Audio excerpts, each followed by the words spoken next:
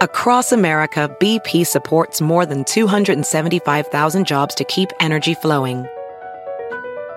Jobs like building grid-scale solar energy in Ohio and producing gas with fewer operational emissions in Texas.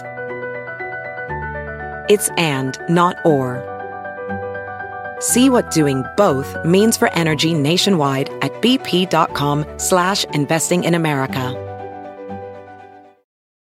Hey everyone, it's Matt Walsh. You're about to listen to Daily Wire Backstage featuring myself, the God King Jeremy Boring, Ben Shapiro, Michael Knowles, Andrew Klavan.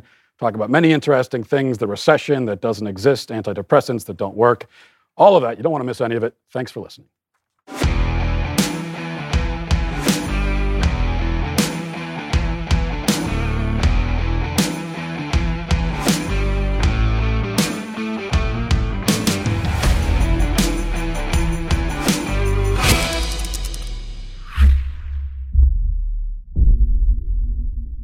You're not the boss of me, and therefore I shall not do a fake laugh in 3, 2, 1.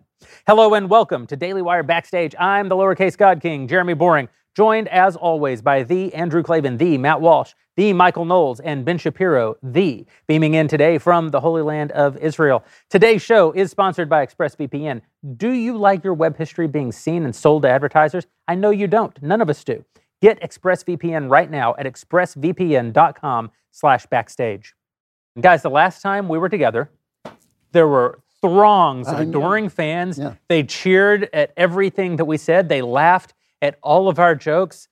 Candace was there. Dennis Prager was there. Jordan Peterson was there. Now we can't even get Ben Shapiro to actually show up. I'm just saying, it's a little anticlimactic, a bit of a letdown. So the big news today, obviously, is that the United States is absolutely not, in no way, shape, or form, entering into a recession. The very people who created the definition of recession have now changed the definition of recession. You know, it's actually a very modern word. In the beginning of the 20th century, even as recently as the early 20th century, there was no such concept as an economic recession. And if you look at the average age of our political class now, it's likely that the actual human beings who came up with the term itself are now saying, no, absolutely nothing to see here. And yet, obviously, if you aren't living in Iraq and if you don't make as much money as I do, you're probably experiencing an increase in prices. You know, milk must be up to like 1,000 and a little less. Milk has gone way up. Oil has more than doubled. People are really feeling this, and apparently, Joe Biden's reelection, the Democrats' election position is pay no attention to the absolute horrors of your life. Things are going just fine. You know, the one thing I have to say is we all know about the Great Depression, but the word depression was invented to keep from saying it's a bust or a crash. So right. They do this all the time. I mean, it's just... And they did say, they actually used the word, while we're all joking about we're living in an age where we can't say what a woman is, where we can't say what a baby is, where we can't say any of that. They actually said, no, it's not a recession. It's a transition. So they're actually transiting our economy, and they think that's going to work. But, I did suggest to Walsh before the show started that he make his next film should be called What is a Recession? So you just go around have economists throw you out of rooms. If only we could afford to make it. Yeah. We have more dollars than ever, and they're worth less than they've ever been. We're in just such an acceleration loop, though. It's worth pointing out that the director of the National Economic Council at the White House, Brian Deese, he was the one who's been all over TV. He's been all over at the White House saying, this is not the economic, technical definition of a recession. It is not 2 consecutive quarters of negative GDP growth. In 2008, Brian Deese himself said almost verbatim that the technical definition of economists of a recession is 2 consecutive quarters of negative GDP. But this transition thing is kind of scary because what it means is they have this vision that by driving everybody into poverty and the gas prices up, we're going to transition into this clean new energy world that actually doesn't exist. They have no technology to do this. They could be researching it, they could be creating it, but instead they're just telling us it's going to happen. Well, for sure, one of the great untold stories is just how many people are expected to die this winter from starvation because of the impact of these policies, the impact of the war that's happening in Europe. You hear numbers that range all the way up to almost 1 billion people. Probably it is not the case that 1 billion people will die. It's certainly the case that many millions of people are going to die, all in service of virtue. And that's the thing that's the most interesting to me about our culture today, is that the elite are willing to subject almost any level of pain, including death, on people, all in the name of looking good, of having the right ideas, of being perceived to have fake virtue, right? A fake virtue. No, but it's one of the proofs of original sin, I think. That people, everybody says, oh, the great driver is sex, the great driver is money. Virtue is one of the greatest drivers, pretend virtue is one of the greatest drivers of human motivation. You will be like God. Yeah. That's the great problem, is that the people that are in charge of fixing the problems don't see them as problems. They are opportunities, and that's because, well, as we talked about, now this is an opportunity to switch over to green energy, but also they see just humanity, the existence of humanity, as a problem. And so mass starvation is not really a bug. It's a feature of their policies. You also see the inherent contradictions in all of their beliefs, right? Because on one hand, they print money at a rate never imagined in all of human history. They shut down the world. They do all the things that they did over the first 2 years of the worst pandemic in human history. Then they're shocked that there's inflation. But then they realize that inflation is actually useful to the government. It's essentially a tax on the people. It's good. The more debt you have, the better inflation is for you, and no one's got debt like the United States government. But then there are other instruments of the government who've now gone full bore to stop the inflation. So on one hand, you've got the federal government probably benefiting from the inflation. On the other hand, you've got the Fed ratcheting up interest rates at a rate at a velocity that we've probably never experienced.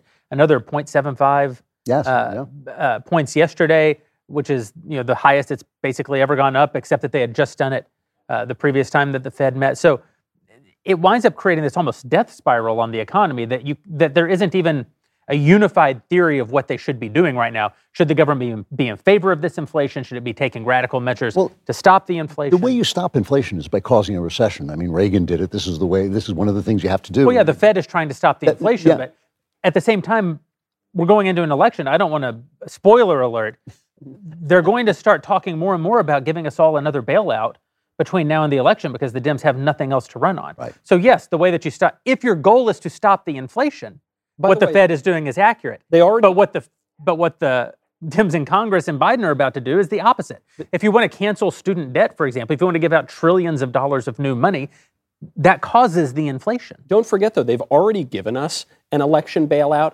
and it's specifically for the election. That was the major release from the Strategic Petroleum Reserve that no one is talking about. Yeah. But the gas prices would be even higher right now, except Joe Biden is releasing 1 million barrels a day. He announced it back in, April or May. Right. 6 months of release takes you right up to the midterm elections. So what's going to happen after the midterms? Yeah. The prices are going to get even worse. Yeah, that's right. What's playing out right now at big tech companies and social media sites sets a dangerous precedent. Everyone should have the right to express themselves freely, but big tech monopolies have instead opted for silencing tactics and censorship. To fight back against big tech's control of the internet, I use ExpressVPN. Ever wondered how free-to-access tech giants make all their money? Well, they track your searches. They track your video history. They track everything you click on. They build a profile on you, and they sell all of your sensitive data. When you use ExpressVPN on your computer, on your phone, you anonymize much of your online presence by hiding your IP address. Doing this makes your activity much more difficult to trace and to sell to advertisers. ExpressVPN also encrypts 100% of your network data to protect you from eavesdroppers and cyber criminals. All it takes is just one click to protect all of your devices. So stop allowing big tech to revoke our right to free speech. Revoke their right to your data instead. Secure your internet with a VPN that I trust for online protection. Visit expressvpn.com/backstage. That's expressvpn.com/backstage. You'll get 3 extra months free with our exclusive link. Again, expressvpn.com/backstage. Go there right now to learn more. Yeah, so you're absolutely right. I mean, they're already giving away 1 million barrels a day. 1 million barrels of oil a day. That gets them right through the election. The funny thing is, they're so bad at their jobs. Biden is such a bad spokesperson for the government. People don't even realize they're doing it. Like this huge giveaway, and he's getting no political points for it. Did you guys see that thing where he didn't blink for 40 seconds? Like, I'd only bothered you guys because you weren't taking cocaine, but you snip enough of that stuff. That's what. I think we have the clip. Let's good. Insurrection and pro-cop. You can't be pro-insurrection and pro-democracy. You can't be pro-insurrection and pro-American. Donald Trump lacked the courage to act. The brave women and men in blue all across this nation should never forget that. Dr. Feelgood's got to dial it back a little. Yeah, that's a little. We have to remember that the Democrat Party tweeted that out. They were so proud of it. Yeah. They thought that that's like the kind of thing that we need to see. Ben, what do you think?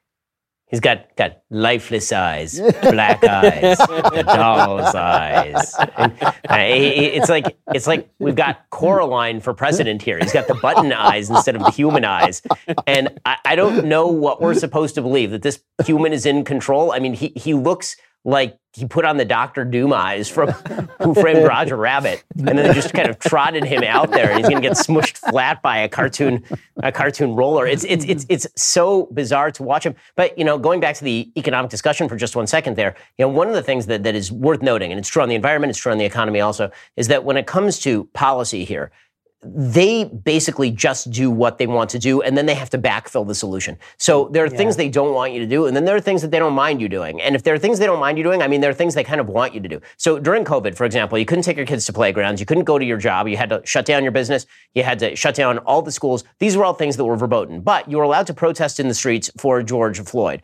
During COVID, you couldn't go out in public and you couldn't breathe anywhere within remote. I mean, Joe Biden is literally today saying that you should still be wearing masks in crowded places. Meanwhile, when it comes to monkeypox, they won't even just say stop the gay orgies, right? Like they won't say these things because there are certain things that you're allowed to do and that are apparently good to do. And then there are things like, taking your kid to a playground where if the health risk is this big, then you have to make sure that you definitely don't do that. And it's the same thing with the economy. They're telling you, don't drive. It doesn't matter that you have to get to work. Make sure that you don't drive. Make sure that you don't use the air conditioner during heat waves. Make sure that you don't use your heater when it gets really cold. They just have a list of activities that they don't like you doing. That's all this really is. There are a bunch of activities they don't like you doing. And they'll use any excuse to make you not do those activities. And then there's a list of activities that are the approved activities. And these approved activities all happen to be on like the left-wing fun list. It's like twerking in the streets at a protest or making sure to go to a bar where no one knows one another and then have as much promiscuous sex. But don't call it monkeypox, guys. Because if you call it monkeypox,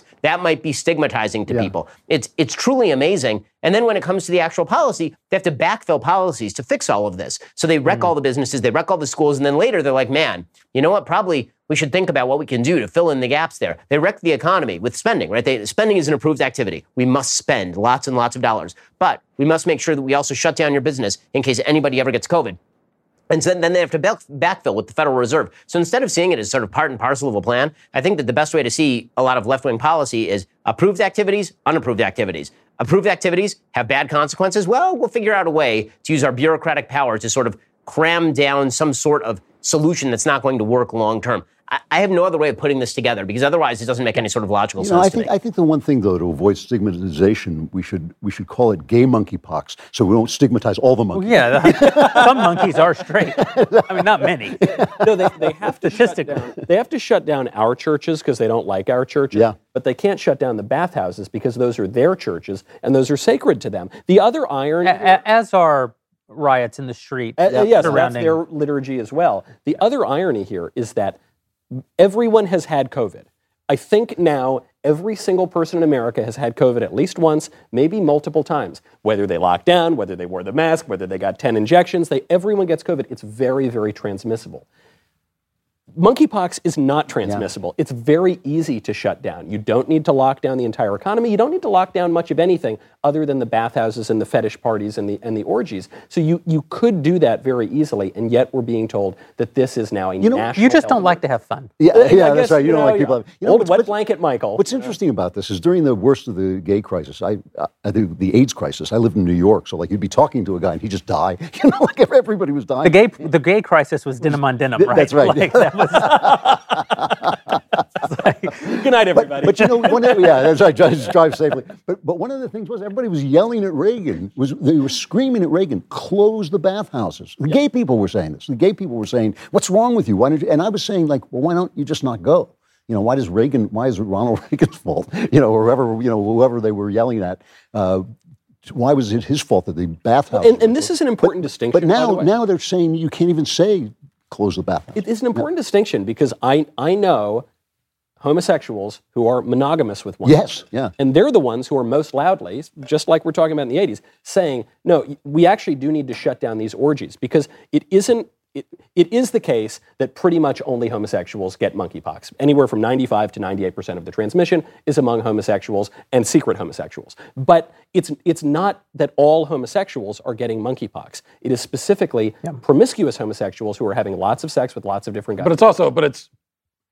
But it's basically only homosexuals who are going to orgies. That's the other thing. So, all orgies. Wait. That's very disappointing. In fairness, the rest of us can't. But exactly, that's the point. Go my dreams. I know the message is, well, it's not just about we're not targeting gay people. It's just don't engage in orgies and that sort of thing. Yeah. But it is true that like predominantly the people that are doing these kinds of activities. I mean, the people who are, if you're having random sex with 15 different people in the course of a week, that's generally not straight people who are doing that in the first place. No, it requires exclusively men. Yeah, because to arrive at that. There's no one to say no. Because women have a shred of sanity. Women are not idiots. I mean, like as a general rule, women are not willing to engage in random sex with enormous numbers of strangers, whereas men are pretty much willing to screw anything at any time. And so, you take women out of the. Women were always the sort of check on male insanity. You take the women out of the picture, and again, that has nothing to do with straight, gay, or anything else. Men, we tend to be rather aggressive in this area, like just as a general rule. So, but it's also, you brought up AIDS, and one thing we're hearing from the left is that they are tying this into AIDS and saying,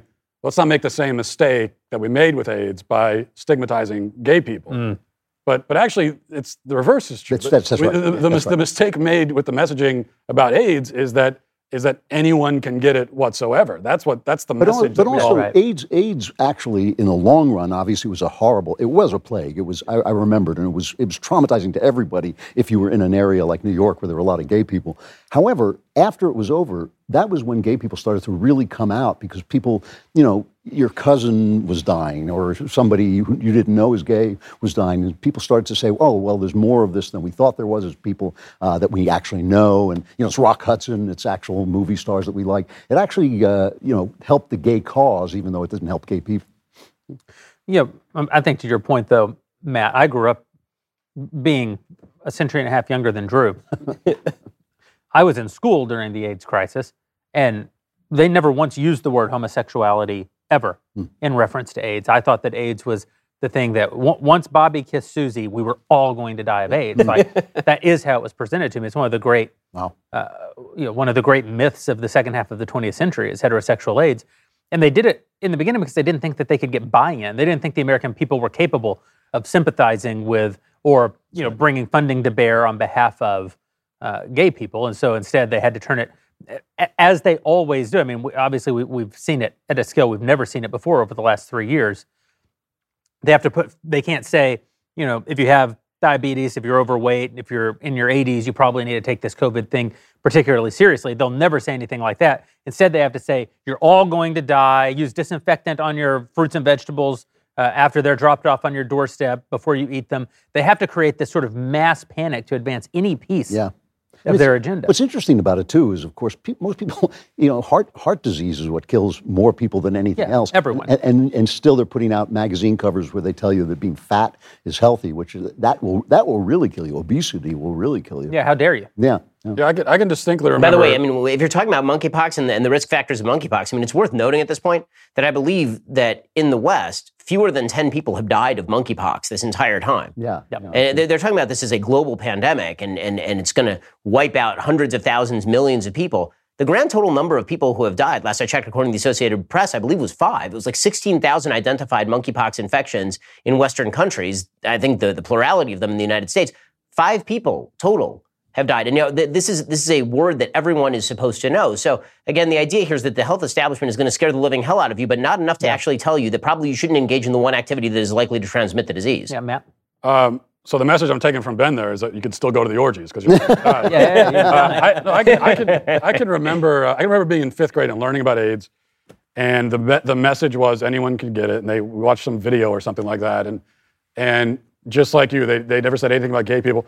I can remember I was so traumatized by this. I went home and I brought it up to my mom, and I said, I'm afraid I might have AIDS, or I might get AIDS. And she told me, well, you're not gay, and you're not an intravenous drug user, so you're not going to get it. But I think that actually this is kind of a significant moment for a generation that grew up in the 90s.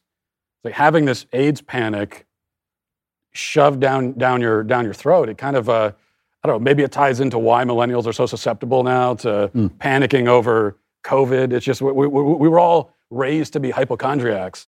Have you noticed a phenomenon now on the right? It used to be that all the crunchy granola people who ate all the weird stuff and didn't trust the doctors, they were pretty much all on the left. Yeah. And I've noticed recently it's at least an equal number, if not mostly conservatives, who are saying no seed oils, or I'm not going to trust this doctor, or I'm going to go to this kind of, I don't know, a doula or a midwife or something instead of a doctor. And the reason for this, it actually ties back right with our public health issues, is who was the face of the public health response to AIDS? You know who it was, baby. It was old me, Mr. Mistopheles. You know, he was there in the 80s. It was his first big public health campaign, and he blew it, and it was just a disaster, as we discuss in Fauci Unmasked, available on Daily Wire Plus. But the messaging was all ridiculous. He's the guy who said you could get it from close contact. Yeah, he left out the fact that it has to include sodomy. Real close. You have to get really close. To close contact. But it's also, I mean, a huge. It's not one news story, but a series of news stories just in the last week. You know, the number one most influential study on Alzheimer's, and it turns out to be fraudulent. Yeah, the antidepressant. The antidepressant studies that have governed how we treat depression since 1970 are fraudulent. There was another big one. I'm not remembering off the top of my head this week. There were. It seems to happen like every 6 days now at this point. Yeah. That some major aspect of the public health establishment is fake, and so it's revealed to be a lie. In that environment, when someone comes up to me who I used to write off as a hippie and says, "Hey, don't eat those seed oils, man," or "Hey, don't trust the doctor on this," or "Don't take this drug." 20 years ago, I would have said, yeah, whatever, okay. Now, I am frankly more likely to trust an African shaman witch doctor than I am to trust someone in a white lab coat at the NIH. Yeah. Well, actually, this is a really interesting point, because one of the things that I think happened to Western society generally over the course of the 20th century is the substitution of science for religion. The idea was that your religious leaders were not trustworthy because they provided you with certain solutions to life, and then they couldn't even uphold their own standards. This is, I think, what led to so much rage at the Catholic Church in the early 2000s after all of the scandals regarding pedophile priests and such. You know, the idea was that these were the people who were supposed to lead us, and suddenly they've let us down. Well, the story of the 20th century is the substitution of scientists for kind of cultic leaders. The idea was these were the people who were going to lead us to a better tomorrow. They were always going to fix all of our problems. And there was some truth to it because, you know, science has advanced enormously, the ability of human beings to live longer and more healthfully. But one of the things that has happened is the scientists forgot about epistemic humility. There's no humility to them at all. And so they make claims that are well beyond what they can actually prove. And you see it in virtually every area. They're just not willing to say the truth about what they know and really what they don't. That is most true in the area of psychiatry, where honestly the understanding of the human brain is extraordinarily rudimentary at this point. And yet you're told by the experts that they know like every jot and tittle of how neuroscience works. No, they don't. They really, really don't. And so because of that, people expect magic from folks, and you can't expect magic because there's no such thing as magic. So when the magic dissipates, then you're treating them exactly like you would treat a religious leader who you're disappointed in because he's violated your sense of faith in them. You should read this book. It's called Desperate Remedies, I believe, which is a history of psychiatry, which is one atrocity after another, completely outside of science. But every single one of them is picked up by the establishment and touted as a great thing, including sticking an awl up people's nose and taking part of their brain out, which was lobotomy.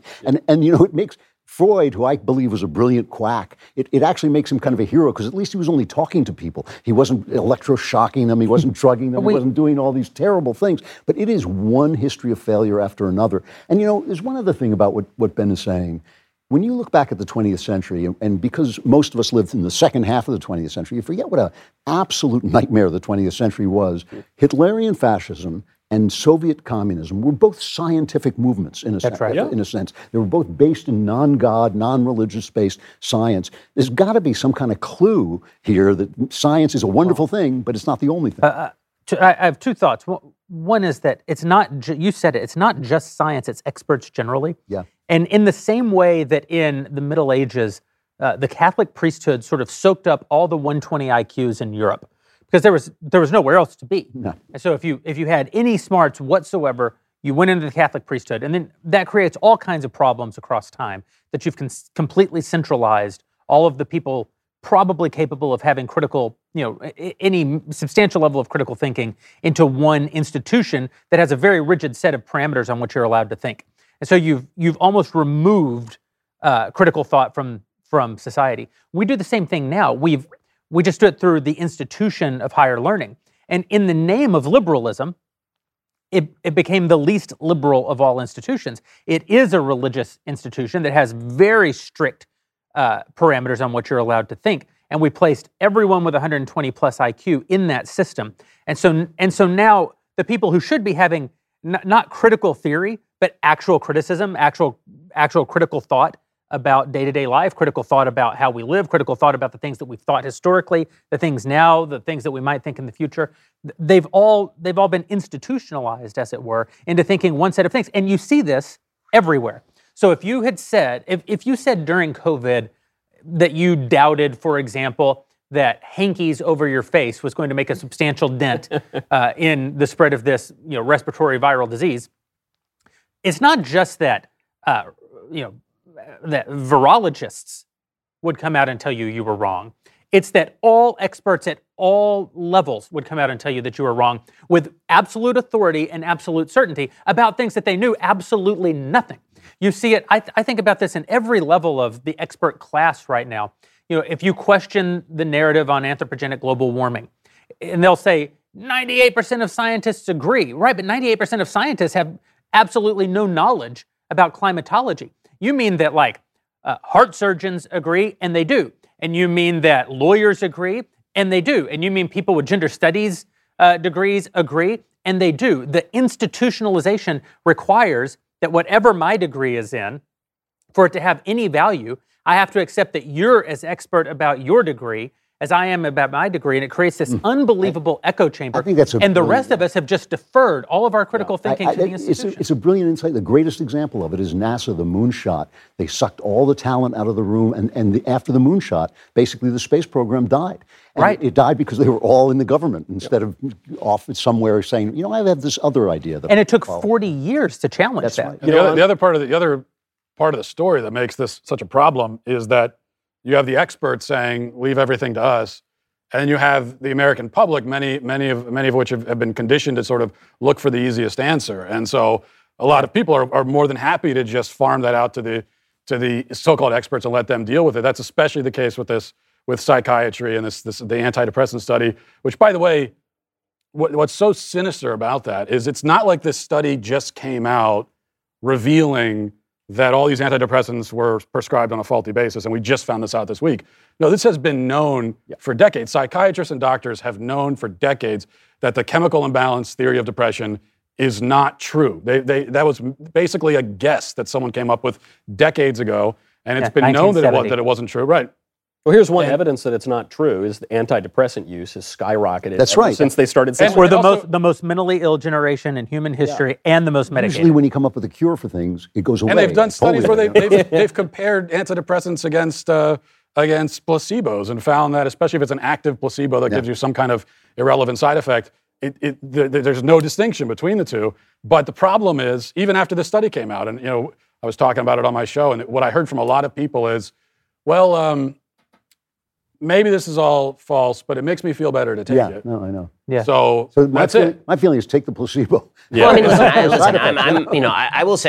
I will say that on the antidepressant issue, I think that there's a slightly more complexity to antidepressant use than what the study actually claims. What the study actually claims, correctly, of course, is that there's no relationship between low serotonin and depression, which was the chemical imbalance theory, right? Was that low serotonin was invariably connected with depression. Well, psychiatrists have known for a while, and this, again, demonstrates that all they do is the platonic lie. And this is the biggest problem. That disconnect between what they know and what they tell you is so great that the vast majority of the American public believes that the chemical imbalance theory is the going theory. If you poll Americans about that, they think that that's what is going on. It's about in the human brain because they 85% watched a bunch think that. Yeah, they watched a bunch of commercials about Prozac in 1997, and it said this, right, in the commercials. And so everybody still believes that that's how this works. But psychiatrists will tell you that depression, like cancer, is actually a bundle of things, right? There are a bunch of different types of depression, ranging from mild to severe. There are a bunch of different causes of depression that we don't know the chemical causes of depression. Now, what you'll see from some psychiatrists and from some studies is that some antidepressants, depending on circumstance, may have a better effect than other antidepressants, depending on the person. And here's the key, though. They don't know why, right? And they can't just say that. The truth is that a huge amount of medicine is trial and error, right? Antidepressants actually started off, SSRIs, started off as tuberculosis drugs, in the same way that Viagra started off as a drug for heart arrhythmia. So very often, I mean, this is true right now for a huge number of medicines that we use. They're being used for the not original purpose of the medication. Because again, we are not that much farther advanced, except in some of our study techniques, from the days when it was like pick the red berry or pick the blackberry and see who dies and see who lives. And so very often what you're doing, so what you're doing very often with antidepressants, and this is true, is you'll see a person and they'll take 3 or 4 different antidepressants in a row until they get to the one that works for them. Part of the problem, again, with studies of depression is that also the effects are self-reported. There's no objectively verifiable metric to determine whether an antidepressant is working other than I tell a doctor that I feel better. So all this is really vague and really difficult, and it got simplified down into you have a chemical imbalance, take an SSRI, it'll cure you. And that's not true. And the black box warnings, by the way, on SSRIs are really, really troubling. I mean, you should really, what I've said on the show is, listen, there may be SSRIs that work for some people, but in the best of all possible circumstances, you should at least go through cognitive behavioral therapy and do your best via not drugs before you even start looking along those lines. Now, and I say the only way to treat and say that SSRIs are never useful because that's not true. Erectile dysfunction and COVID-19 is essential oils. Yeah, that's a great point. I've just found that just a little peppermint. I think, I know we had this conversation a few shows ago about mental illness, and not to retread that ground again, but there's this, I just think there's some flawed fundamental premise that we're starting with. And when we talk about, well, do the antidepressants work? What do we mean by that? What do you mean work? How do we know if they work? And what we mean is that it works if you take it and you just feel, I guess, kind of numb. You feel okay. You feel content. I don't know exactly, but is that even how people are supposed to feel every single second? That's the question. How are people supposed to feel? Like, how are people supposed to experience the world? And I think before you even think about prescribing a drug, obviously you got to go down the checklist of lifestyle choices, diet, sleep, all that. They don't do that. They just go right to the drug. Hold on a second. There's another thing on the checklist. Are you a mortal being living in this fallen world that is full of just misery and sorrow? And so my point is that I think depression is actually, it's a rational response to our condition as human beings, which isn't to say that we should always be depressed, but it takes more effort. It's a rarer thing to be happy and content. No one asks the question. No one asks the question. Is telling people that they are bags of chemicals that can be adjusted depressing in and of itself?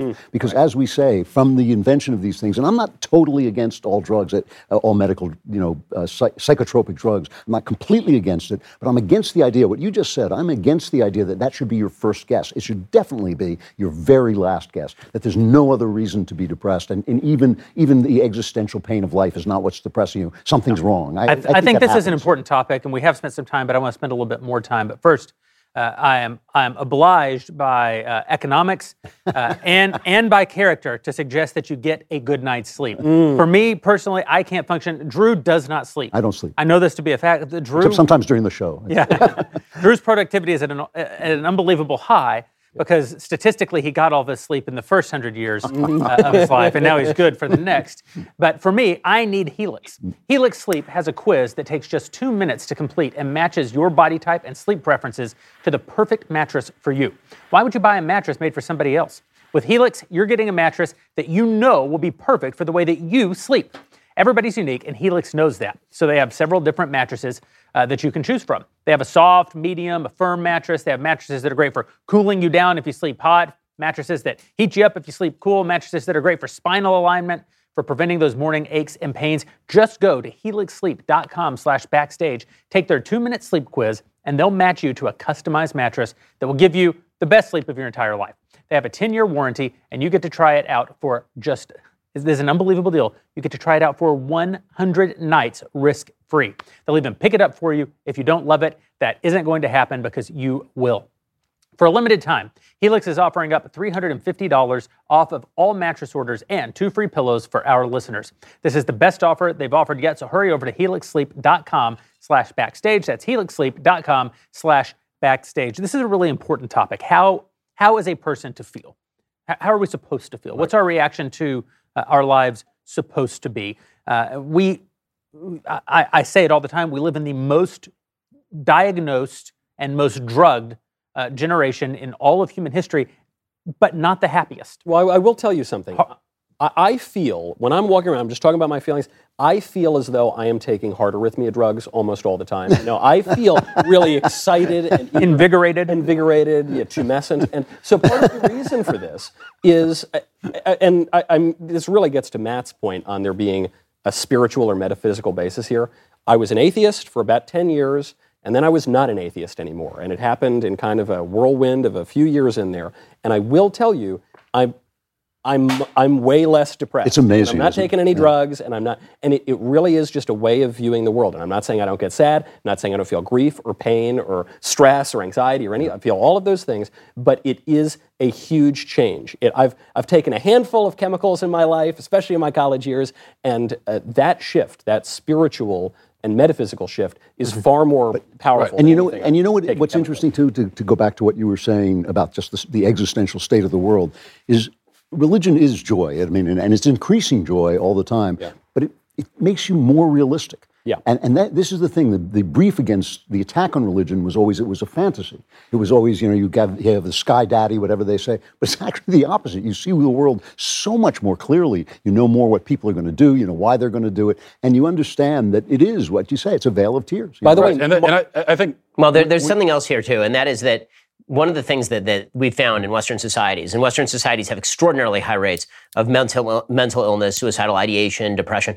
One of the reasons for that is something called choice theory. The idea is that when you provide people with too many choices, they freeze up in the faces of those choices, and they freak out, and they don't know what to do about that, because it turns out that people really do need structures, right? They really do need the roles that religion tends to provide. Religion is inherited wisdom of the past, and what they found, and again, this is all scientifically based, what they found is that cultures that actually have fairly strict roles that in which you're expected to do things and you have duties and we kind of know what you're going to do on a day-to-day basis. Right? Those cultures have far lower rates of mental illness and suicidal ideation and depression because, again, you know what you are. You know where you lie in society. What we really have sort of discovered about human identity is that it's a combination of your biology combined with your sociological kind of inheritance, your cultural inheritance, combined with what choices you make for yourself. But we in the West, we've basically done away with the first two things. Right? We've done away with biology and the biological constraints placed upon you. And we've done away with your cultural inheritance. And all you are is just sort of a wandering bag of feelings in which you get to choose all of your own adventures. Well, the problem with that is that that's actually quite depressing. People are not built for precisely that. Now, again, I think that there are people who are severely depressed to the point where, they're losing weight, they can't sleep ever, and it's not just sort of a malaise, it's something much deeper. But I think that just like with any other mental illness in the West, we have now expanded the boundaries of that description to include a bunch of behavior that really is either transitory or borderline normal. I mean, this has happened in nearly every major mental illness in the West, and the most obvious example being gender dysphoria, right? There are people who actually do have gender dysphoria, and then there is 21% of the population of people under the age of 18 identifying as LGBTQ, right? Not the same thing. Let me even push on that, though, Ben. I'm not sure that 25% of people don't have gender dysphoria. I'm not sure that 50% of people don't have gender dysphoria. I mean, I think that most children have some amount of gender confusion during their childhood. Some of it's fantasy, and some of it's much deeper than that, and much more prevalent than that. But one of the things that I think is that diagnoses themselves, amplify the phenomenon. So I know many people who, for some brief period of their childhood, like to wear their mom's shoes, or little girls who like to play in the dirt outside, and said would literally say things like, "I want to be a boy when I grow up," and they didn't have anything that needed to be diagnosed. They didn't have anything that needed to be identified and therefore substantified, like in the very act. I think this with other kinds of mental illness too. I think with depression, I know many people who, and I think, Matt, this goes to your point. I don't want to be too broad with this and suggest that there is no mental illness, because of course there is. I don't want to suggest that I'm opposed to all medical intervention, because I'm not. But I do think in the vast majority of cases, the person who has the problem is in some ways the least credible voice on the nature of the problem, right? And so many people who I think are good, thoughtful, I have respect for them, I have affection for them, will say, well, you don't understand what I'm going through. And I always want to say back to them, well, you don't understand what I'm going through. Like, it's the nature of being a human being that we don't understand other people. You're expecting me to accept that your plight is completely distinct from my plight, which I doubt. I find that somewhat unscriptural, and nothing in my observation of life really holds that up. And worse, which I, with some very specific physical, maybe you're physically being abused or something. I think what's really happening for many people is that they're dealing with the confusion that comes from being a human on the earth. And then as soon as you draw a box around it and give a label to it and provide even the hope of a way out by way of these medical interventions, in many ways you've now subjected them to the horror of this thing forever. I've said it I want to kick it to Matt, so I'll end with this, but I hate Alcoholics Anonymous. I know many people who've been helped by Alcoholics Anonymous, and thank God for it. When I say I hate it, I mean it kind of on a philosophical level. I hate the idea of someone who has not had a drink in 25 years saying, I am an alcoholic. Because what they're doing is that they're taking their problem and making their problem central to their identity, even decades after having, in a practical sense, overcome the problem itself. I don't think you could ever have healing from alcoholism if you are an alcoholic. I grew up around Catholics and Baptists. I came from a very German-influenced town, and it's all German Catholics and German Baptists in my little hometown. And the Baptists always say, and listen, I go to a Baptist church today. I love many Baptists, I guess myself included, Seth. But the Baptists will commonly say, I'm a sinner saved by grace. And there's a kind of humility to that statement that I really like, except for the emphasis. I think that if one identifies themselves primarily as a sinner, then the natural expectation from them is sin. If one identifies themselves as depressed, the natural thing that you might expect from them is depression. If one identifies themselves as an alcoholic, the natural state of being for them is to imbibe large amounts of alcohol, unhealthy amounts of alcohol. When we make someone's identity their problem, we cannot possibly expect them ever to have relief from that problem. And I think to the point about, and I hear this all the time too, that, well, you shouldn't be talking about depression or anxiety because you're not going through it. And there's such an arrogance to that, because I always say, do you really think that I've never experienced depression or anxiety? Do you think there's any human on earth who hasn't? And then the response is, well, it's not like I experience it. First of all, how the hell do you know that? Yeah. And second, if you have any understanding of human nature, you should know that everyone struggles with all of these things all the time. Now, I think we talk about, well, how should a human feel? And that is the question that we have farmed out to the psychiatry industry. We farmed it out to the pharmaceutical companies. And we've decided that, they have an answer to that. Even though it's a deeply philosophical, abstract question, there's no reason why they would be experts on how people are supposed to feel or think. My answer is, I think people are supposed to be happy. We're supposed to be joyful even. We're supposed to be content. But that is not a natural, automatic response to just raw human existence. Yeah. The natural human response one of the things... Yeah, the natural human response to existence itself, especially if you take out any sense of meaning, you take religion, you take all that out of it, the natural response is despair and anxiety and dread. Norm Macdonald has a bit that I saw was making the rounds recently, where he was saying, when someone commits suicide, everyone always says, well, I don't understand why they did it. But really, you don't understand? And it's it sounds kind of morbid, but there's actually, first of all, it's actually very empathetic, and it's true. His point is that, well, of course, at some level, you can understand why somebody would despair of existence. If you're a human being and you've lived this life, to be or not to be actually is the question. That is the question. Ben? But there's something else here too, and that is that when it comes to mental illness, and I've unfortunately had to deal with mental illness in my family, extended family.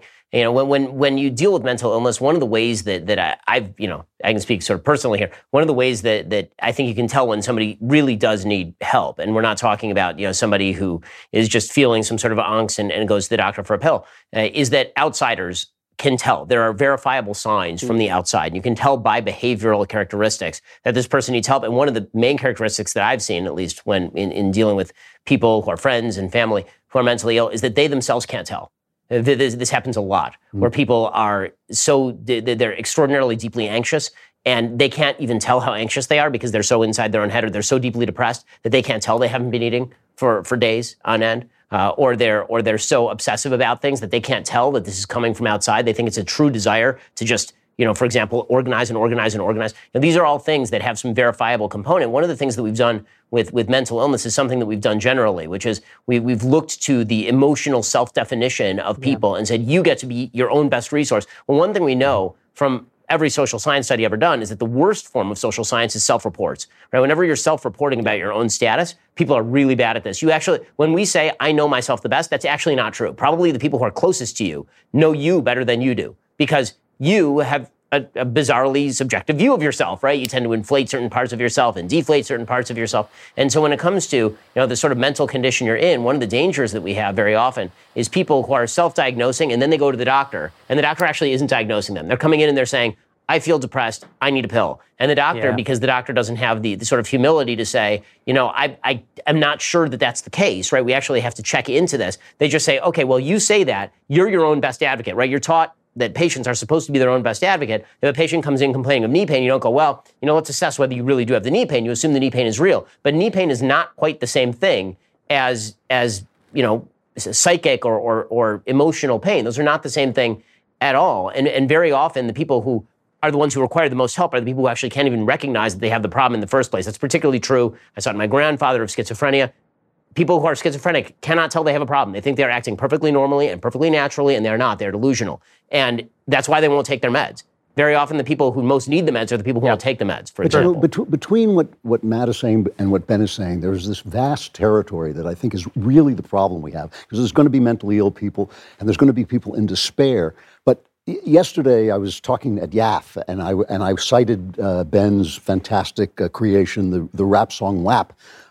He did write that, right? He did write it. And I was saying that what a despairing view of human life that is. What a terrible, ugly view of life that is. And it's one thing for some rapper to come out with that, but it's another thing when the New York Times and the LA Times says, this is a wonderful song. This is the song of the year. This is a great expression of women's sexuality. And you think, well, now you've got people who are facing the existential pain of life with no support from the authorities, with no support from the establishment. They're being told that this is what you are. This is what you are. You're a WAP, and that's the central thing. You end up then in a state of mental illness that is actually verifiable. That's right. It's caused by the I actually, by the way, have a lot more respect for Megan Thee Stallion than I do for the New York Times, because she knows that the song is tongue-in-cheek. Yeah. You and I can say that we still think it's vulgar, we don't like it, we don't approve. That's all fine. But she's obviously being cheeky. Only the New York Times elevates it to being an absolute serious work of art. My whole point is I do not mind there being an obscene little ditty on the radio. It doesn't bother me in the least. It bothers me that there's no old men around to say, that's a terrible thing to say. That's not what you are at all. You know what? The WAP of it actually ties into something Ben said, and it ties into your movie, Matt, which is, it's probably the most interesting part of the movie, and no one has talked about it, which is when you asked the African tribe, you said, what is a woman? Yeah. They gave a different answer than the libs did, and a different answer than the conservatives give, right? The libs say, blah, blah, blah, woman's whatever a woman is, whatever a woman is, whatever. And then the conservatives say, well, if you have two X chromosomes and breasts and a womb, you're a woman. And the Africans didn't say that. They defined it in the way Ben was just talking about. They said, well, a woman is someone who does the role of a woman. A man is someone who does the role of a man, that it's being defined outside of you by other people and by the functions that you have in a political community, which is a deeply, obviously you expect it of the African tribesmen, that's a deeply, deeply conservative point of view that even many American conservatives shy away from. This is why I think it's hilarious when the trans lefty wackos will say things like, gender is a social construct, and there are 72 of them, and one of them is gender queer. So I'm supposed to believe that this society, which has men's and women's rooms exclusively for going all the way back to the invention of the restroom, also constructed genderqueer. Like the thing itself is so. If it's a construction, then those are out. Yeah, there are only two genders, especially if it's a social construct, right? And that's all the social is created, constructed. I think the answer that they gave me, because they did go right to the duties and responsibilities, And it took a little bit of talking before they got to, well, yeah, obviously a woman has breasts and body parts. But what the answer, they didn't even think to answer on that level because they figured, well, why would anyone ask that question? The answer that they were actually answering the question of what ought a woman be? Like, what should a woman be? Like, they're acknowledging gender expression. And it's actually, maybe conservatives should grant that premise. Say, yes, obviously there's such a thing as gender expression. And I guess that's a distinct concept from sex. It's just, there's a relationship here. Yeah, they should be pretty close. But because they have an idea of what a woman should be, what she should do, and same for a man, and that's one of the reasons why they don't have, like Ben pointed out, in these societies where they have a strict idea of roles and responsibilities, they don't have the mental illness and depression. That's a question I actually asked the woman. I can't remember if I made it into the film or not. Do you guys have depression here? And she said, no, we don't have that. And that I think she was being quite sincere. They don't have it because if you're not, in our society where people are wandering around in this haze all the time, they have no idea what they're supposed to be doing or saying or anything, and that's going to create anxiety. I mean, anxiety it comes from the unknown. It comes from ambiguity, and so of course we're a society totally besought by anxiety. If you're wondering what your duty is to get life insurance. In particular, if someone depends on you, having insurance through your job may not be enough. Most people need up to 10 times more coverage to properly provide for their families in the event of their death. In an unpredictable economy, life insurance can offer peace of mind that anyone who relies on you financially, a child, a parent, a business partner, your spouse, will have financial cushion if something should happen to you. Policy Genius is an insurance comparison website that makes it easy to compare quotes from top companies all in one place to find your lowest price. You could save up to 50% or even more on life insurance by comparing quotes with Policy Genius. Just head to policygenius.com to get personalized quotes in minutes and find the right policy for your needs. The licensed agents over at Policy Genius work for you, not the insurance companies. They're on hand through the entire process to help you understand your options so you can make better decisions with confidence. Policy Genius doesn't sell your details to third parties. Plus, they don't add on extra fees. Policy Genius has options that offer coverage in as little as a week and avoid unnecessary medical exams. Head over to policygenius.com, get your free life insurance quotes, and see how much you could save. That's policygenius.com. Get your free life insurance quotes. See how much you could save at policygenius.com. I think that we have to move on to other topics, but one thing I want to say here is that anytime we have these conversations as conservatives, we can be fairly absolutist as conservatives, and it's because we're reactionary, but definitionally, and we're reacting to overreaching positions taken by the left. One thing that I think is important is that we not let our ideology actually create a framework and suggest that God has to operate in it. There are obviously people who have experiences that we can't relate to, that we can't observe. There are people, we do live in a society. We don't live on the plains of Africa. I'm fairly grateful for that because they have all kinds of problems that we don't have, and I'm glad that we don't have.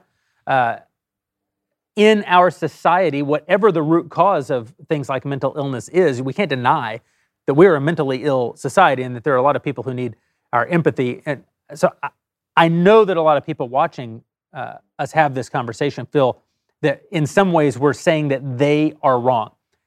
And perhaps in some ways we are suggesting that they... In what sense? That they may be, well, because... That they shouldn't take all these drugs. They shouldn't take these drugs, or they just need to get over it, or they just need to go to church more, or they need to pray. Whatever it is, people often think that we're trying to reduce their experience out of existence. You're right. That's not right. And that's not what we're saying. What we're saying is, in a funny way, we're saying there are more things in heaven and earth than are dreamt of in our current philosophy, and that a lot of the things that people are experiencing are not caused by the things that they've been told that they have been caused by, and the answers may not lie in the direction that they've been told. And on that very point, Jeremy, Marx famously said that religion is the opium of the people, and in a way, I guess that's true. It's at least a good medicine that is fixing something. But when you take religion out of the picture, when you take God out of the picture, do you know what the opium of the people is? Opium. It's opium. Yeah. It's literally opioids in our culture.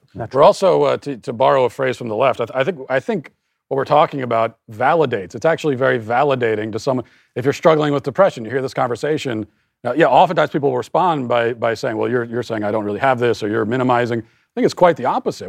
It's the people that medicalize it automatically that I think are minimizing it. I mean, what they're saying is, well, you feel this way. You shouldn't feel that way. That's crazy. Here's a drug to make it go away. What I'm saying is exactly the opposite. It's like you're not crazy for feeling this way. It's a very deep and serious problem, but I think we need to explore solutions to it that are different from just the pill. It's important, too, to say that what Ben says is absolutely true. There are people that the drugs help. There are people who have a chronic condition that is not related to life, that's not related to their situation. Yep. However, I will say, as somebody who in my youth suffered from a true mental illness, I mean, I believe that I'm the subject of a miracle. I mean, I was actually cured of mental illness. I'm so glad the drugs hadn't been invented then, because they would have given to me, I was sleeping like 12, you talk about the fact that I got all my sleep, it's true, I was sleeping like 12, 13, 15 hours a day, I was incredibly depressed, and just talking to somebody who knew what he was doing and who inspired me and who gave me a father figure that I'd never had, that actually healed me, that actually miraculously healed me. I'm so glad that they weren't drugging us, I'm so glad that they weren't diagnosing us with transgenderism, I'm so grateful that they didn't say that we were all gay. Every time that we had a outside of Orthodox thought, I grew up in a time where you had the opportunity to go through the human experience without suddenly having it become your identity. Right. And I think the great tragedy of our time. That's really such a. Sorry, Ben, go ahead. That really is such a key, is the idea that it's very funny. Well, we're a society that focuses in a lot on choice.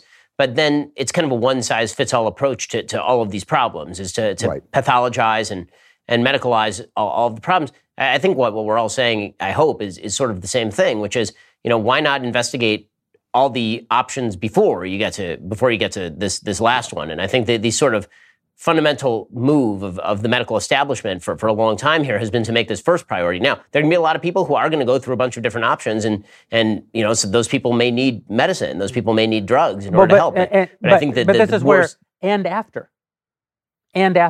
Why not explore a range of different potential solutions to your problem before being medicated?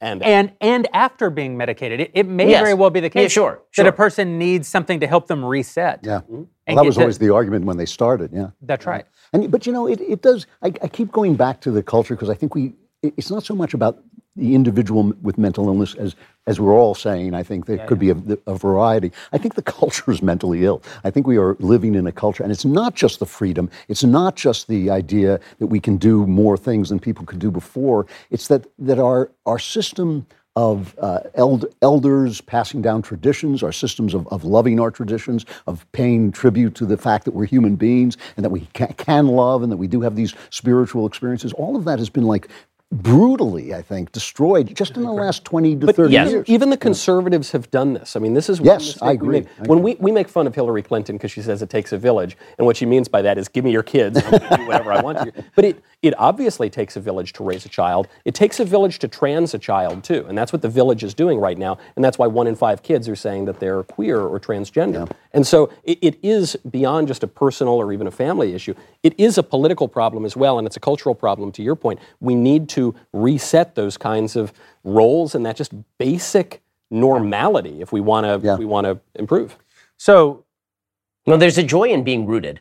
This is something that every kid inherently knows, which is why divorce really is so devastating for children. Emil Durkheim, who is one of the founders of sort of psychological societal study, Durkheim suggested that societies could suffer from anomie, which was this condition of sort of malaise that led to very high levels of suicidal ideation. And one of the things that he said led to this was a society that had rejected traditions and had made people feel not embedded in any sort of culture or system that gave them that feeling of rootedness. And we used to get that feeling of rootedness from 1,000 different places. You got it from your grandparents who lived probably with you. You got it from your parents who were bringing you up. You got it from your neighbors who all knew your name and followed you when you were a child over the course of your childhood. You got it from your church and from your synagogue where you used to go every day and where everybody knew each other. You got it from your school where the same teachers taught there for 20 years and you knew the teacher and you'd see them in the supermarket 10 years after you graduated and still say hello. You got it from your job because the truth is that you'd go into an office, you'd know most of the people you'd work with, and then you would go to a bowling league after that. Well, how many of the threads of that fabric have now been cut by a society that has decided that in the name of freedom we have to, because all of those things fixed you into place. Well, it's true. All those things fix you into place. But you know what? People need fixedness. I know that we like to think of ourselves as sort of atoms that are freely floating out there. This is what choice is about. Even we on the right, we use the notions of rights and liberty, and this is what is supposed to make us most fully human, is the rights and the liberty. But the truth is, rights and liberty have to exist within the fixed confines of an embedded existence. Human beings are meant to be embedded in bodies politic. They're meant to be embedded in families, in communities, in churches, in synagogues. We all get a feeling of fulfillment from that. And when we don't have those feelings of fulfillment, we look for them in really, really bad and ugly places. And if we don't find it anywhere, then we just end up kind of wandering around aimlessly, and that has some really serious psychological consequences. And bouncing around in the physical world is, to Matt's point, uncomfortable. One of the major problems with this new world where we find all of our community not in community, we find all of our community digitally, meaning we never really have to interact in real physical space with our community. And one of the results of that is that we never develop the sort of social, the robust social skills, right? The ability to deal with discomfort, to deal with insecurity, to deal with anxiety. And roles. To deal with roles. Who are you in your friend group? Who are you? Every friend group, this guy is that guy, and this guy is the one you make this joke about, and he's the one who goes and whatever. But online, in the virtual world, you just don't have that. And it's even worse than that, because it doesn't just deprive you of social skills and community bonds, but it also deprives you of a real interior life. We're being deprived of our inner life. Now you farm not only your social connections, but your inner life and existence out to the internet. And the internet even does all the thinking for you, which is one of the reasons why kids these days who grow up just with their heads into the phone all the time aren't able to think on a certain level, because they do all their thinking through the internet. To what Jeremy was saying before, I think one of the problems with the internet, and I love the internet, I think it's a wonderful tool if you use it right, but it also deprives you of one of the hardest things to develop in life, and I think it is developed by the kinds of structures that Ben is talking about, is the idea that other people have an inner life that like yours, and it's not that different. You don't have a lived experience that is so different from mine. I mean, everything, including the golden rule, do unto others, is based on the idea that, I have some sense of what's going on in there. You have unique experiences, but they're unique human experiences, and my experiences are also human. And I think the internet has stripped us of that, which is why you get this stuff on Twitter, where I just think to myself, the things you're saying, even to me, who you don't know, are degrading to you. They're not going to change me, because I have people who love me, and I have a structure in my life, and I have people around me, and I have a very deep sense of other people's lives. But when you say to somebody, I've heard things that they've said to all you guys at speeches where they stand up and they say these horrible things to you, and I think, that's not going to change Matt, that's not going to change Ben. It degrades you. It makes you less of a person, because what you have done is erased that other person and thereby erased yourself. Actually, it does hurt my feelings. Well, you're a sensitive guy. Yeah. So, here I'm gonna say one thing here, because I'm in the Holy Land, and I never proselytize on behalf of my religion, because I'm literally prohibited by my religion from proselytizing on behalf of my religion. But here's the good news: I don't actually have to proselytize on behalf of my religion. I can now proselytize on behalf of your religion. So and mine as well. Everybody needs Sabbath. Okay, I know Sabbath has gone out of style. Yeah. Everybody needs Sabbath. Yeah. Seriously, if everybody in the United States and in the Western world started taking Sabbath seriously, I don't mean like Sabbath as in it's a Sunday, I'm going to go to church for an hour and then I'm going to leave. I mean like you make it the day where you are just with your family and just with your community. Like I will say, in my community, this is the thing we do right. Friday night to Saturday night, all the phones go off, all the TVs go off, and I'm spending every waking moment with my family, with members of my community, finding friendships, finding that rooted structure. We need that. And I think you need it more forcibly now than ever. So, in your situation, there's no literally online none. life. I mean, like we don't turn on and off lights, right? I mean, like nothing. But you don't have to be even that extreme, right? I mean, in order to experience the joys of Sabbath, there's a reason that God rested on the seventh day. And once you've spent the rest of the week working, there comes a time when Sabbath in some ways is the hardest work, because you have to disconnect from all of those things that you found meaning in, and you have to find the real meaning, and that is, again, in God and community.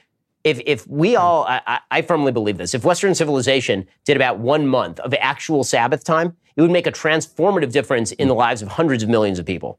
And as a employer, God also commanded that you have to work 6 days. You make a great point. The NLRB will be hearing this. The actual text says 6 days you will toil, and on the seventh day you will rest. So, yeah. Even to Ben's point on the Sabbath, I think it's so important. And it reminded me, there was a discussion that cropped up recently about Sabbath laws, and a lot of them are going away, even in the Deep South, which used to take them pretty seriously. And a lot of people think Sabbath laws are just about wagging your finger and no buying beer on Sundays or something. That's not what Sabbath laws are not about how beer is bad because people are buying beer every other day of the week. Sabbath laws are not about wagging your finger and pretending to be a good person on Sunday when you're not a good person the rest of the week. Sabbath laws are about exactly what you're talking about, Ben. They're about don't go to the bar all day. Don't go just like hang out and do your job and do commerce all day. It's actually about forcing you, or at least strongly encouraging you, to be with your family, be with your community. I actually got to witness this when I lived in England, because when I got there, I was there 7 years, and when I got there, Sunday, everything shut down. Every Sunday, it was London, it was empty, and you couldn't get into a store, you couldn't find anything, you couldn't buy anything. And slowly, over the course of those 7 years, they retracted those laws, and the society got worse. There was no question about it. Yeah. And that was 1622, yeah. 1622, yeah. This is Bill and I used to sit around. I like that. Good play, Bill. So Congress voted this week to protect gay marriage. Really urgent. Urgent vote. Yeah, if there's one thing that's definitely happening in our... Clarence Thomas was going to take over the Supreme Court. At any moment. They're also threatening to take away Clarence Thomas's actual seat on the court and pass term limits, because the left's answer to anything not going their way is to destroy the country. Just end it all. And before the show started, we were talking a little bit about this sort of move towards social conservatism that's happening in the country.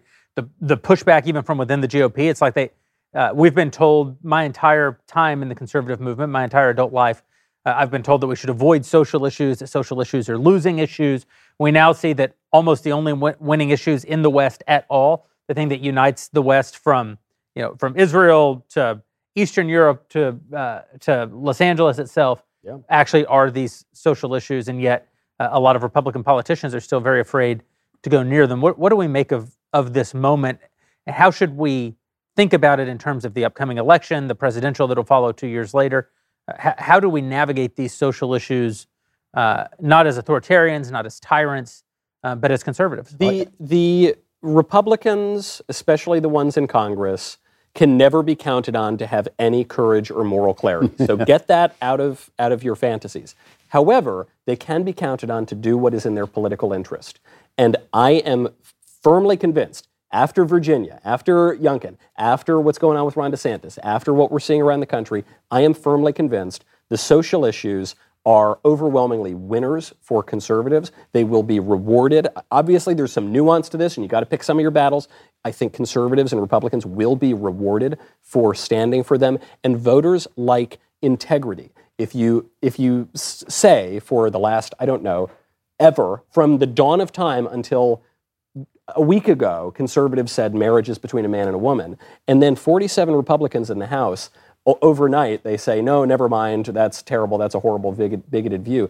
I think even the people who agree with gay marriage are going to look at those people and say, wow, you don't stand for anything. You don't believe a damn thing, and you blow in the wind. This is, to me, the great message of Donald Trump. This is what Donald Trump's gift to the Republican Party is that he did show you that these could be winners, and just having courage to come out and say these things makes you a more attractive political personality. I watch this. I know we have this overblown rhetoric. Donald Trump talks too loud, so he's Hitler, and George W. Bush is Hitler, and all this stuff. But I've been sitting watching some of this gender stuff, and I think, like, if Joseph Mengele had gone to Adolf Hitler with gender-affirming surgery, Hitler would go like, that's a little far. I don't want, I don't want to get cruel. The social issues are political winners. I believe that.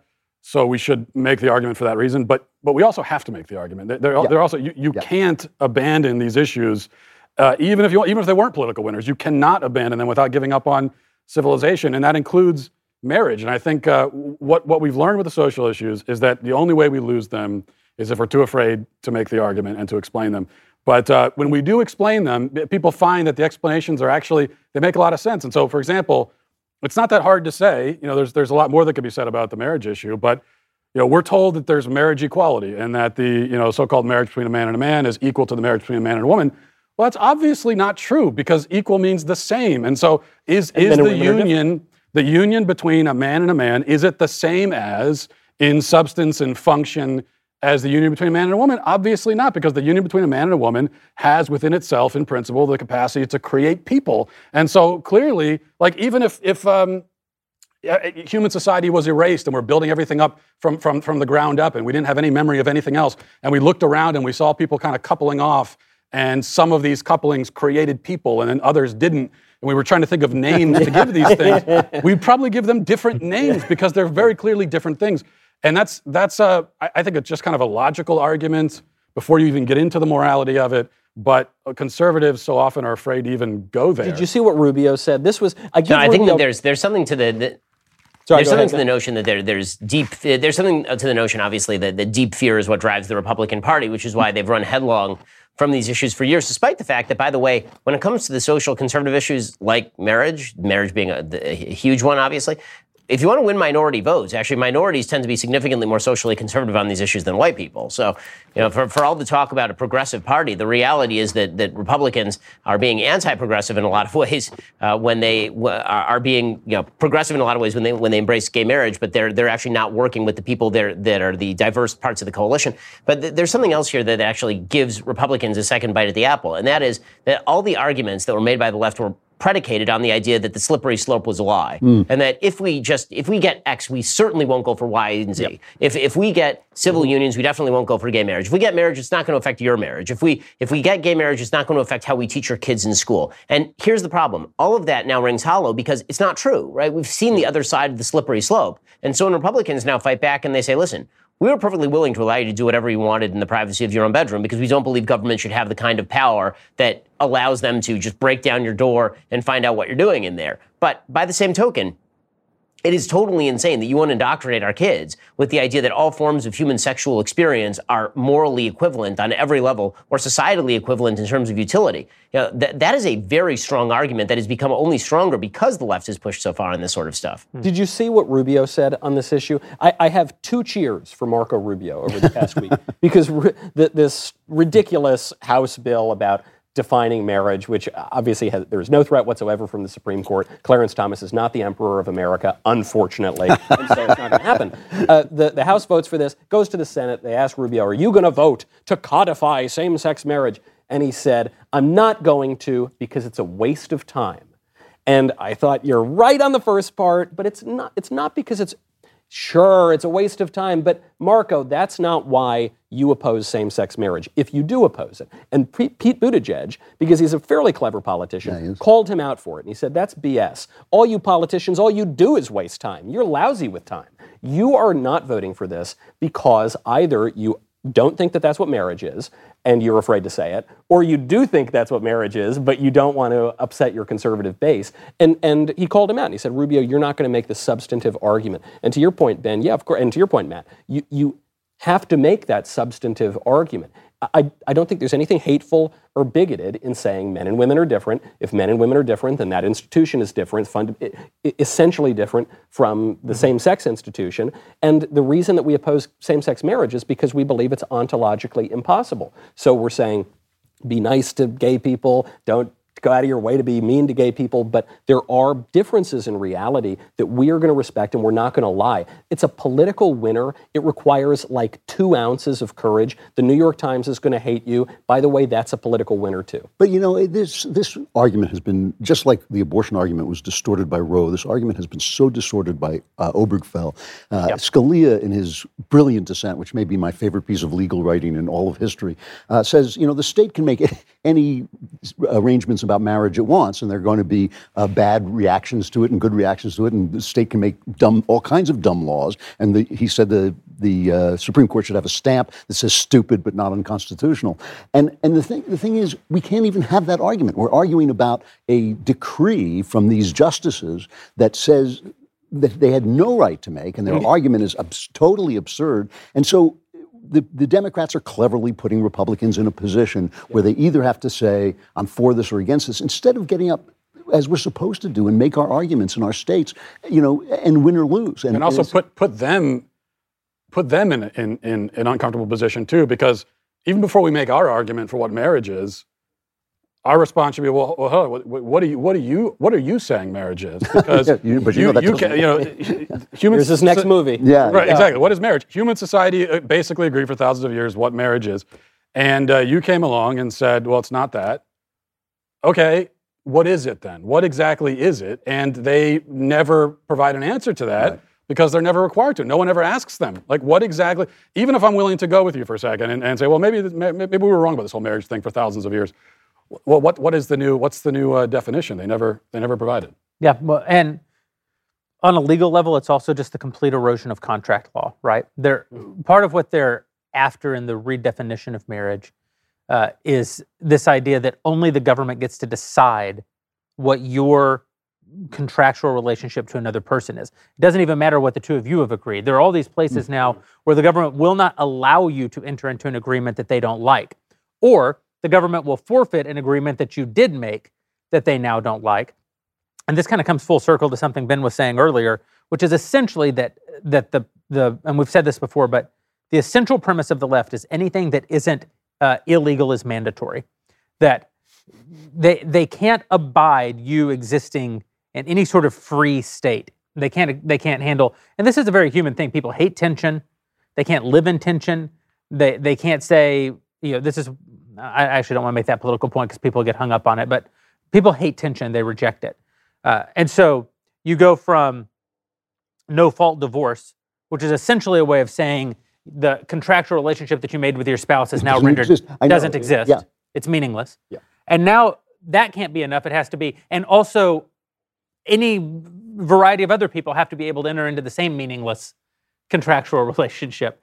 It's all just a way of the state, to Ben's point, moving you from the behaviors that they like and away from the behaviors that they do not like. That's all any of this is all the behaviors about. They like. All the behaviors they like. There's something else here too. Slaves, that's right. All the behaviors they like make you a slave. Every single thing that they do guides you into addiction and to self-destruction and to pain where you become dependent. And I don't even know if they consciously do that, but certainly there must be some concept of humanity that they understand that we can't live like this and be free.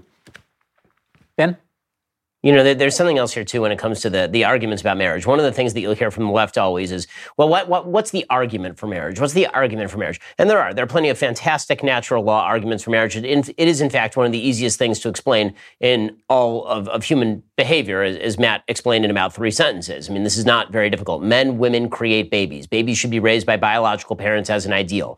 There, we just did marriage. Okay, this is not tough at all. However, what the left likes to do, and they play this game, is they never have to have a rationale for why they're doing what they do.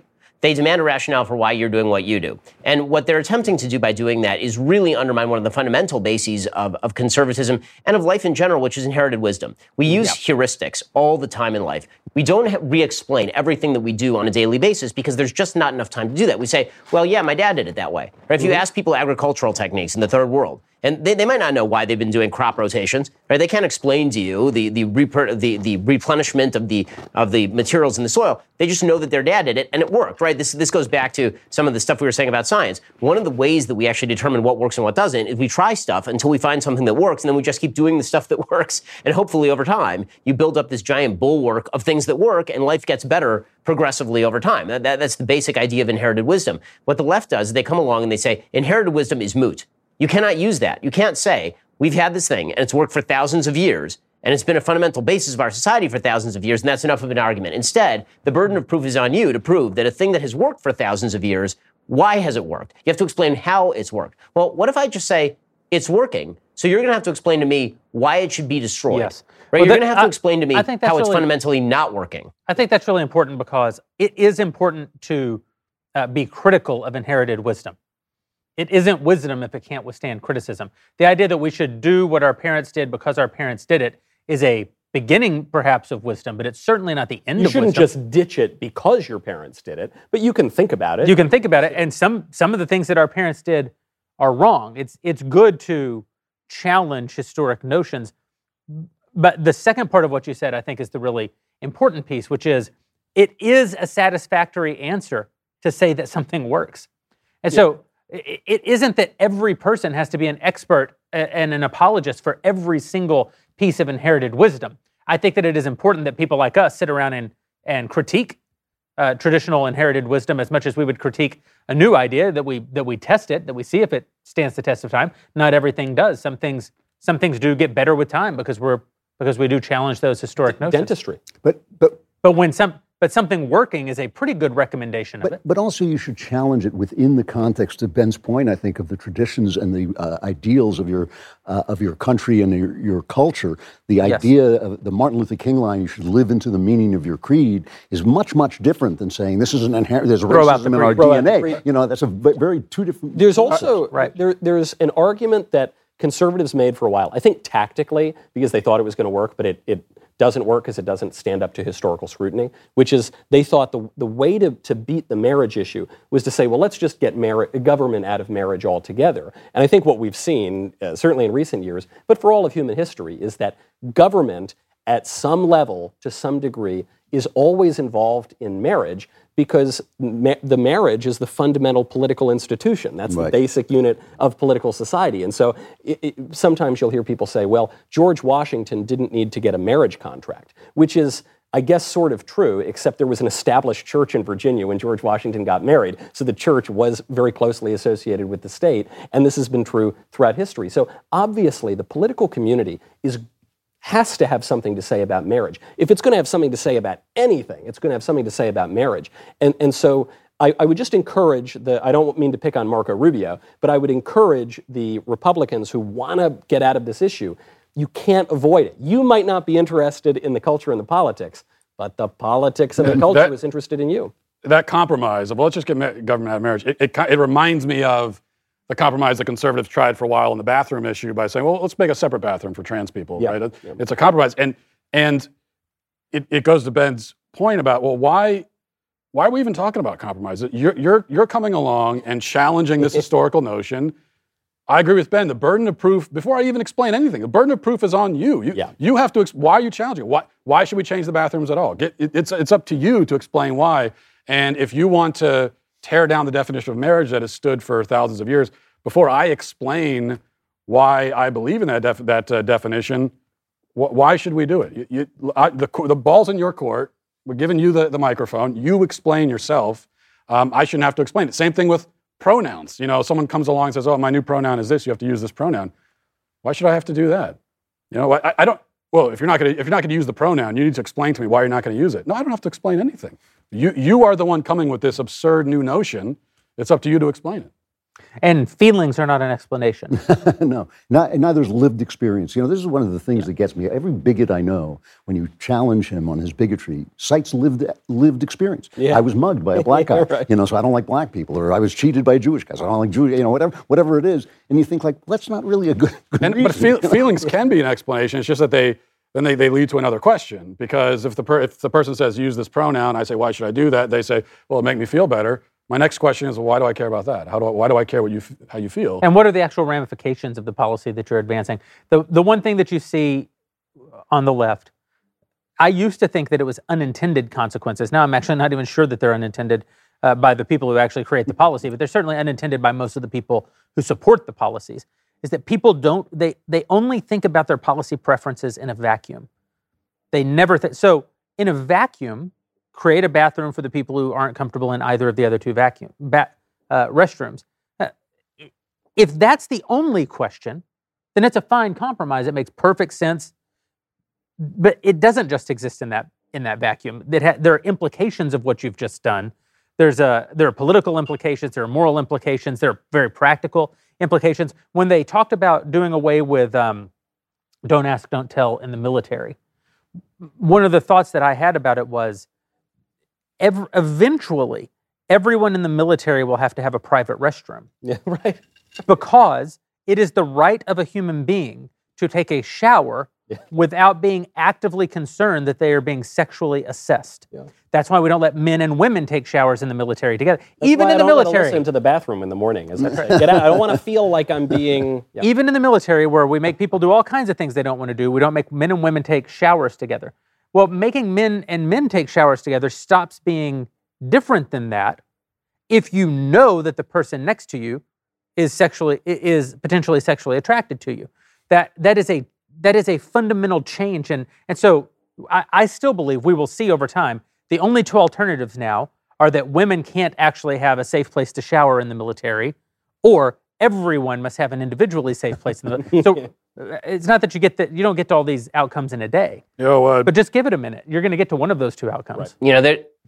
There's a game that the left has been playing really since the 1960s, where they would always say that the personal is political, right? How you live your life is actually a statement about the political world. But there's something that the left has also done, and they've done it in reverse. What they've basically said is that the political is the personal. And what they mean by this, and they don't say it in these words, but this is really what they're doing, is they pick their particular case, and then they suggest that we ought to change the societal rule, and then we pretend that has no ramifications at all. So when it comes to same-sex marriage, for example, they'll say something like, well, why do you care about, me and my boyfriend getting married? After all, what does our gay marriage have to do with your marriage? And the answer is, well, it doesn't have anything to do with my marriage, but I'll tell you what does have to do with my marriage is the entire societal rule for what marriage is. That like you've generalized to a level that of course it has an impact on my marriage. And what the left likes, they do this on pretty much every score, right? They'll do it on gender as well. They'll say, what does it matter to you if you just call this man by a woman's pronoun? Why does it matter to you? Well, that doesn't really matter to me very much, which is why I've said that if I'm at dinner with somebody and it's going to really insult them or something, I don't really care. I'll call them whatever they want. I'll call them Napoleon. It doesn't matter to me. But what does matter to me is the societal standard with regard to what is truth. That, of course, has ramifications for me. And so what the left, again, likes to do is they like to evade the argument that societal rules have societal impact by pointing to singular cases. And they say the singular case has no impact on you. Well, of course, the singular case has no impact on me. The societal rule does. And we're not talking about the singular case. We're talking about the societal rule. Well, on that bleak note, we're going to let Ben go to bed because it's very, very late in Israel where he is currently.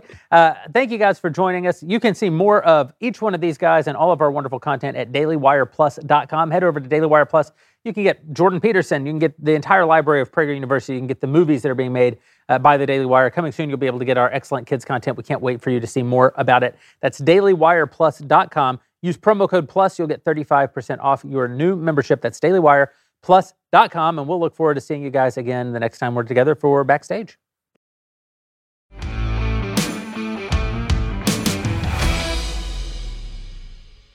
Daily Wire Backstage is produced by Mathis Glover. Executive producer is me, Jeremy Boring. Our production manager is Pavel Wadowski. Studio and equipment management is by Patrick Kennedy. And broadcast engineering is by Mark Herman. Editing is by Jim Nickel. Audio is mixed by Mike Coromina. And our audio assistant is Israel McFarland. Playback is operated by McKenna Waters. Daily Wire Backstage is a Daily Wire production.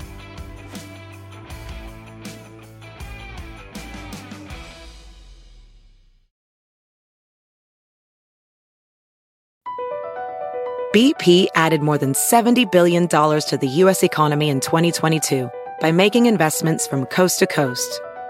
Investments like building charging hubs for fleets of electric buses in California and starting up new infrastructure in the Gulf of Mexico. It's and, not or. See what doing both means for energy nationwide at bp.com/investing in America.